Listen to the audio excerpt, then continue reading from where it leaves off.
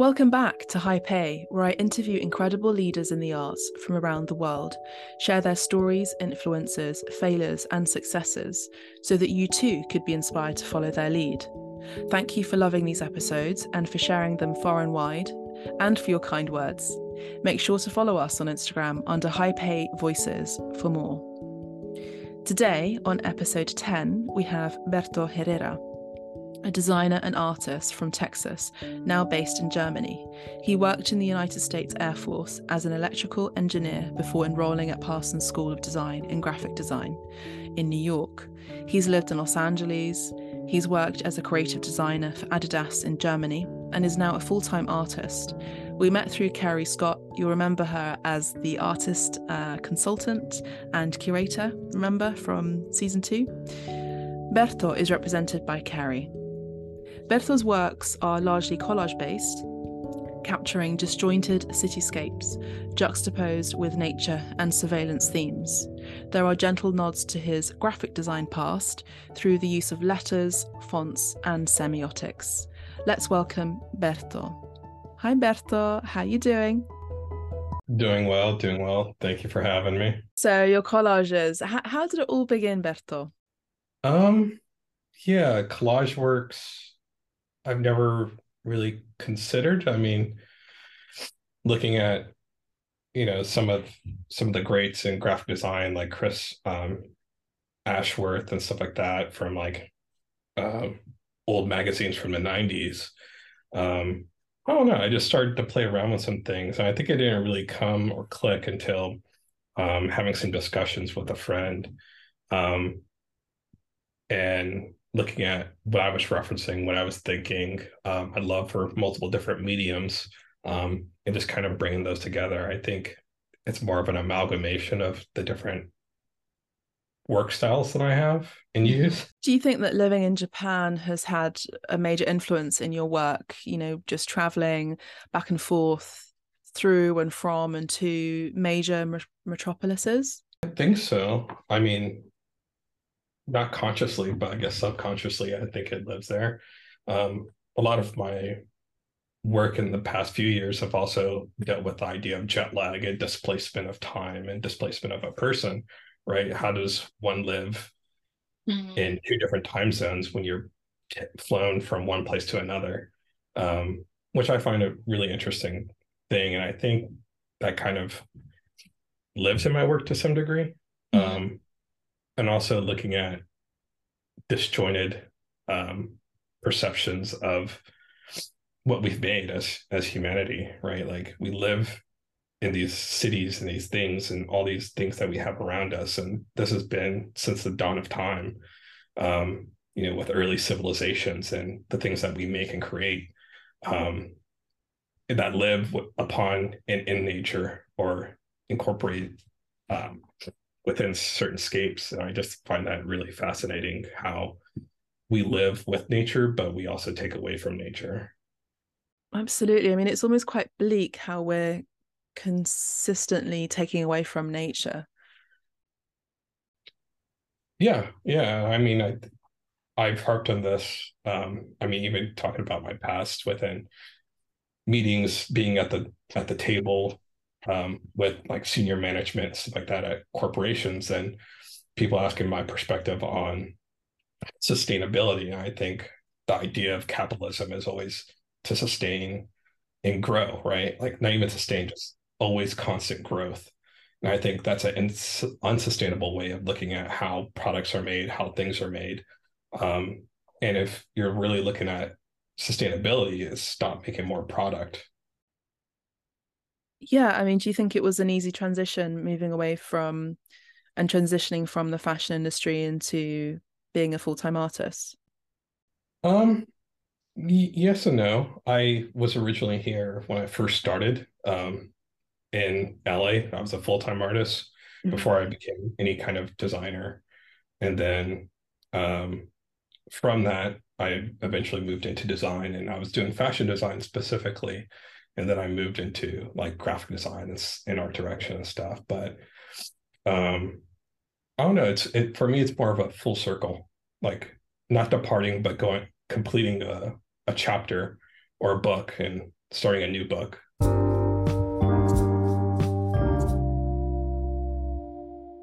Now we're pointing at mental health. How did you ride that wave of what you had seen in Iraq? Um, I think I dealt with it in some ways, in other ways, very healthy, right? Like, especially coming out of that that kind of atmosphere, leaving or getting out of the Air Force, getting out of military, and then going back to being a normal person. And what does a civilian mean? And I think going through that process, a lot of vets go through heavy depression and heavy drinking and dealing with it in very unhealthy ways. Um, and I'm part of that. I think there's no reason to not talk about or shy away from it, because I think we all do things. We all wish we could do things the right way, but we also have very unhealthy habits too. So um, yeah, I think when I started to find myself is just getting back with what I did and who I was, and a lot of that was expressed myself through art originally, and then trying to find myself through that, and what do these topics mean, what's going through my head, and also finding myself at the end of a bottle sometimes. So you know Yeah. No, I do understand. I know that psychologists talk about that, how difficult it is to have lived in uh, essentially a time of war and coming back to civilization, how detrimental it is to the psyche. There's kind of like a split of, no rules to suddenly being in a container, being in a flat, being in an apartment, being in a city where there are rules of how to behave, how to dress, how to speak. There's no lashing out, no barbarism. yeah, I think more people should talk about it and critique it, especially being a vet. Like, my critique, a lot of it, well, it's not even a critique, it's more of influence. It's like through these things they display in my work, either consciously or subconsciously. Um, and I think the more people that could critique the military industrial complex, and see it for what it is, right? It's the perpetuation of um, toxic patriarchy, Exactly. right? And it still exists, and only way we could truly change that is by critiquing it, and also lending a hand. I think vets, when they get out, they don't really understand what to do or how to do something, or they just get lost, right? And some people have it figured out, some people don't. I'm one of the people that didn't. Um, and I wish there were artists at that time when I got out that were talking about these things, that weren't hidden into niche communities, but talked about on a grand scale, more in the sense of being popularly accepted. Yeah. Psychologists talk about this, about those aspects of the archetypes of man and the distorted masculine, um, and just the worst. I wouldn't even say animalistic aspect, but the man that destroys rather than creates and supports and nurtures. I know that you've been working on, and I'm not sure if you're continuing to work on this series about home. Yeah, I am still continuing that project. It's just more on hiatus because I live here in Germany, and traveling to America and stuff is kind of a pain at times. Yeah. But yeah, I find that really interesting. In the fact that why I just kind of turned to landscape photography wasn't necessarily by choice. A lot of my work, I find use the medium, um, that best represents kind of the discussion I wish to have, and then I go out and execute and make the artwork. And I find that, especially during that time, because we're talking like peak pandemic, everything, the world's burning, everything's going down, everyone's burnt out. We all have this shared trauma, a bunch of different things.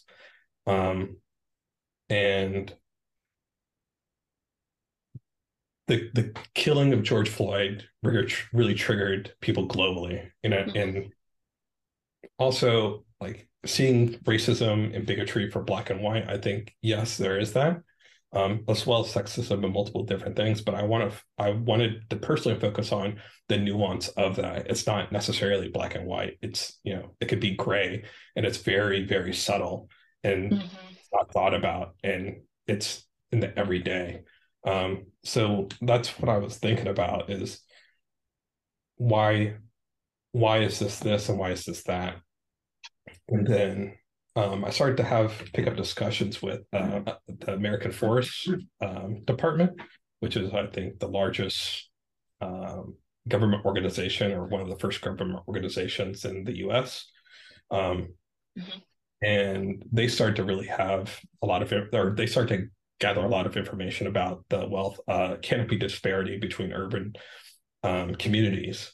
And they start to build apps and different things where you can see this disparity. And also with that, you can see the wealth disparity, because in wealthier neighborhoods, you can see there was more trees and stuff like that, which bring a sense of community and belonging, and also cool, right? Like at the end of the day, especially with the global warming happening and everything else, that cities are heating up, and if you don't have things to cool these places down, then it's going to start to displace people even further. So with that, we started to work together, and I started to photograph their heritage trees, which was really cool. But also even then, because it's a huge database of like these heritage trees that people don't have access to, I ended up having access to because we are working together. And going to take photographs of these trees, I started to notice that there are two things. One, they're either in the middle of the forest somewhere, way off trail. So natural forests, so who has access to natural forests is predominantly middle class upwards that can actually transport to those. You have to have transportation, all these things. And then secondly, these trees were also in predominantly affluent neighborhoods, very wealthy people having these heritage trees in their yards, backyards, multi-billion-dollar homes and stuff like that. So just from that, you can start to see this huge wealth disparity between the two. I didn't find one that was not in, lower income neighborhoods or what have you. They're all in well-to-do neighborhoods. They were all in national parks, which I find really interesting, just sort of how that's happened through what's happened with like redlining and other things. And a tree is for all. If we're going back to Native American, Indigenous, First Nations philosophy, where we don't own nature, we don't own our planet, we don't own our earth, it's for all.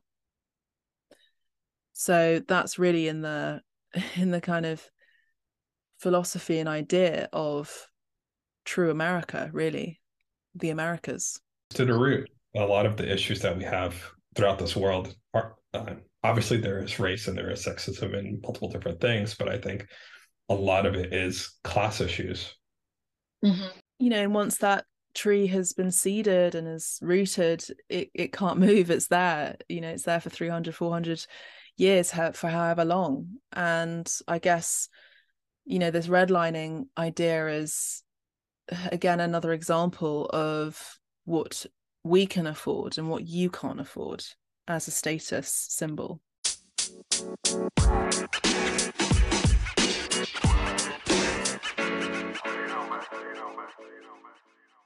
important are words in your work? You've got words like I'm not, in a disjointed fashion in your collages. You've got crap from the past. You've got words like read and even numbers in your works. Performative cis white male, BLM, confidence, contribution, creativity.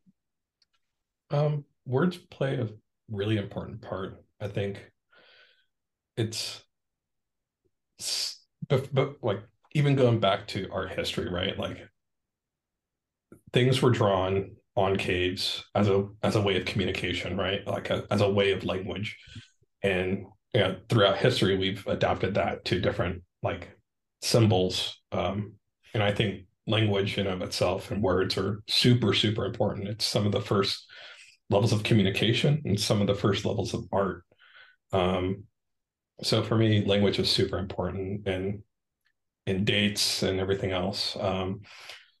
Dates could signify, a time and a place of the destruction of a civilization or a time and a place for a movement that started that shaped civilization. A lot of the quotes that I have and a lot of the things that I use is either from things I've read, things I found, or movies, because a lot of my inspiration does come from movies and stuff like that. But yeah, words are super important. And especially when you're talking about BLM and that kind of stuff, it's not necessarily the words, it's in what context they're used. So what you're referencing is like the haiku pieces that I did, which is a direct reflection of kind of what was happening in the world in the pandemic and living through that. And then being in these meetings, these corporate meetings, and hearing all the jargon and buzzwords that people are using. And then what does that mean when you start to strip away the context that was used in and start to reevaluate those buzzwords into nonsensical sentences or phrases and start to get these abstractions of haikus, which I found super fascinating because they made all the sense and they made no sense at all. Yeah, it's amazing how you sort of hint at that in terms of like the image and semiotics and semiology and sort of semantics, and like how we can lose meaning so quickly, and it can also become vapid as well, especially in fashion. Yeah, I mean, especially if you look at that and look at what I was going through, is yeah, if you're talking about BLM and all this stuff is within a corporate context, is how do you monopolize off of that? How do you make revenue off that? How do you quote unquote, position yourself to look good for optics, yet monetize off of it? And I find that super fascinating that even corporations and how quickly and how the terms got abstracted and what do they even mean now? Exactly. Is it just a passing trend, or is it something that actually has value and meaning? Yeah. So how you use Instagram is really interesting. It's like a website. I mean, it is a website in a way nowadays, but there are some artists that use it, let's say, more efficiently and productively, and I feel like you're one of those artists that really use it in a way as a platform to showcase your completed artworks, not just a process in the making, sort of like a journal. Tell us about how you do that. Yeah, I played around with some of that, showing the process, and I personally don't like seeing how the sausage is made in general. I like to see the abstraction of the thing and then come to what it means within to myself within context of civilization to this artist. So I like seeing the finished work and then coming to my own terms of what is it. Um, and I kind of that's what I do is put my work out there and let people come to their own terms. And I don't necessarily care about engagement and how many likes this and others, not about that for me. Um, it's more about showing this point of view and then letting people figure out what that point of view even means. Well, who are the collectors that really vibe with your work? Tell us about what kind of collector is really interested in your work. What kind of like person is interested in purchasing your work? It's typically people that are dig, that are they because I don't give a lot, Mm-hmm. and I'm relatively private. I don't post too much personal stuff in general, and that's intentionally. Mm-hmm. Um, but people that dig, I'd say, in that question, typically like my work because the aesthetics are the aesthetics. Like I could lure you in, and I know Carrie says that a lot. I could lure you in with aesthetics, but it's not just that. It's questioning and what does this mean? Why did you place this here? Who's this person? Why is that there? Um, and then with those questions, either they come to their own conclusion or I have the answers, or I also don't like giving away the answers. I like people to come to their own interpretation of it. Um, and I find that those collectors are the ones that like the work, or vibe with it typically. Yeah, And they then get once they it. start to figure out, they're like, oh, these are things that I've been thinking about. And it's like, yeah, Yeah, you know. absolutely. And what are you working on right now? Have you got any shows coming up, or have you got a new series of works that you're working on? Um, I'm I haven't really, I've just gotten back and just kind of getting into things. I have some things that I'm working on that'll probably deal kind of with the natural world, spiritual world, and hopefully I could photograph that in April. Mm-hmm. It'll probably be in Japan. Um, Mm-hmm. that'll be really cool. That'll Mm-hmm. be something a little bit different, but still within the context of my work. Um, and I'm super excited about it. I'm really excited. Hopefully I can make that come to fruition. Because I'll be working with a researcher um, that's been studying feminism in Japan for the past 50 years. So that'll be super interesting. I'm super geeked on it. Yeah. And then some of my other works that I have going will probably be more or less paintings um, that I've been doing over last year, but I really want to dive further into it and get those going even further. Um, so yeah, I pick and choose a bunch of different mediums. I don't believe I should, or anyone for that matter, right? Like should just pick one medium and that's the thing. I think having a healthy understanding and um aware of work that isn't just one thing, I think is also a reflection of society right now, right? Like within the attention span of, a few seconds, like the TikTok era, like Yeah. Mm-hmm. medium in and of itself, I don't think really matters. I think it's more about the concept, the idea, and finding the medium that fits that concept and idea. So yeah, like I have some paintings, I have some photography stuff coming. Um, I'll probably work on some um we'll see maybe some installation pieces. I've been looking at like surveillance pieces and stuff like that. So yeah. Excellent. I mean, I'm really looking forward to hearing more about the spiritualism aspect, as you know, obviously, you know that I'm a spiritualist. So, Yeah. and I've had a huge like desire to go to Japan. It hasn't been the right time for some reason or whatever, but I'm like obsessed with samurais and Shintoism. So I've got to go. I've got to go to the countryside in Japan. And I'll hit you up about that. Yeah. But I look forward to seeing what you produce as well in terms of your like digital and paper works, again, this juxtaposition of media that you use. And I'd love to see you with film, like more film sort of cinematic stuff as well. I can see you doing more of that and like experimenting with that.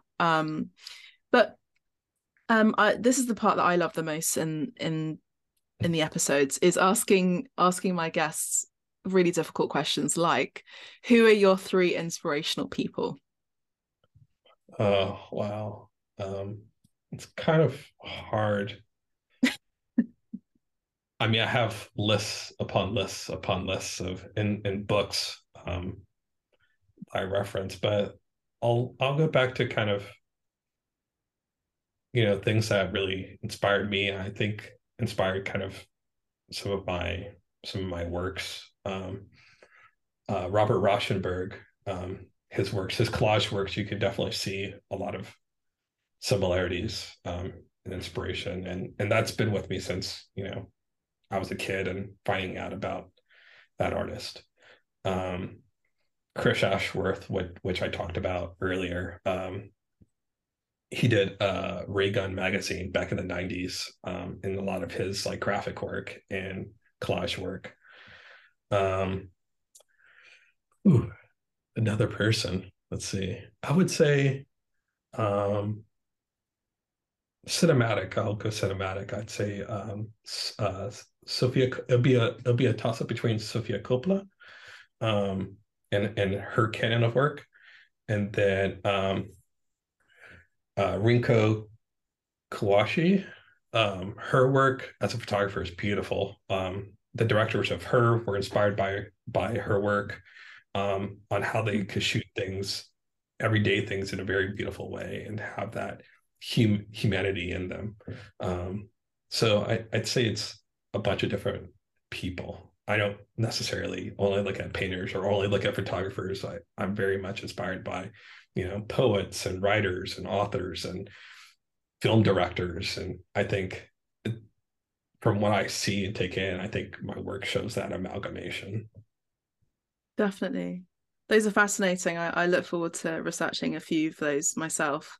And what kind of tips would you give to someone in the arts or starting out, like 3 tips and tricks? 3 tips and tricks. Huh. Let's see. Um, Never take no for an answer. I think that's a big one. If you believe in it, just continue doing it. The audience will find you, you'll find the audience. It'll happen. If you get defeated, with a simple no, it's yeah, it's just something that you need to grow thick skin against. That's for sure. Yeah. Because when that door opens, throughout that process of the no's, you'll be ready. Um,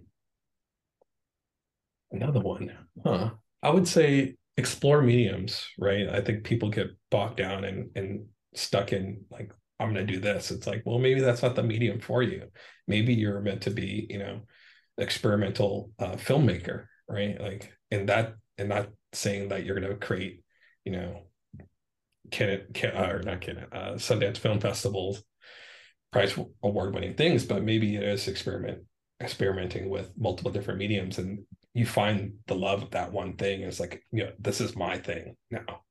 Instead of like being dead set on a painter or I'm a sculptor, it's like maybe that's not the medium for you. Explore things. You're early.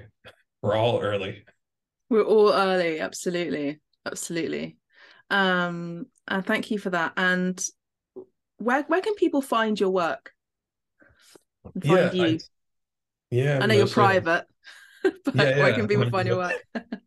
Mostly on Instagram. And then you can also see my work if you're in London. Reach out to Carrie Scott.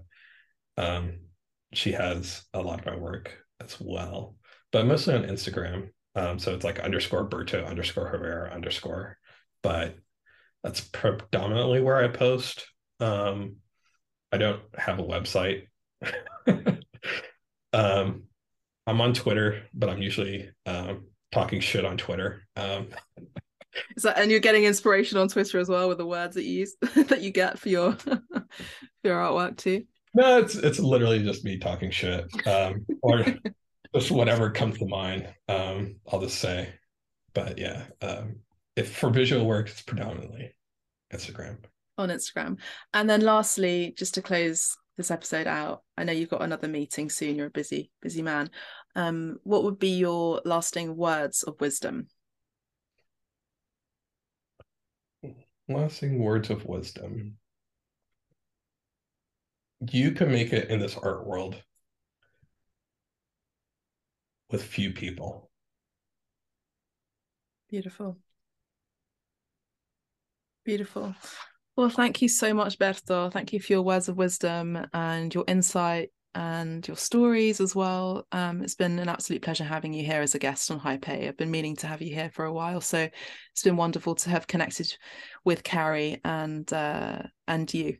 So thank you so much. Thank you. Thank you for having me. And listen to me ramble on. We'll catch up soon in person, I'm sure. Yeah. I'll be up there soon.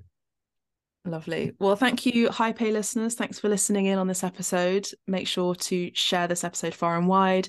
Follow us on Instagram on High Pay Voices, and we'll see you next Thursday with another exciting guest. Thank you so much. Bye for now.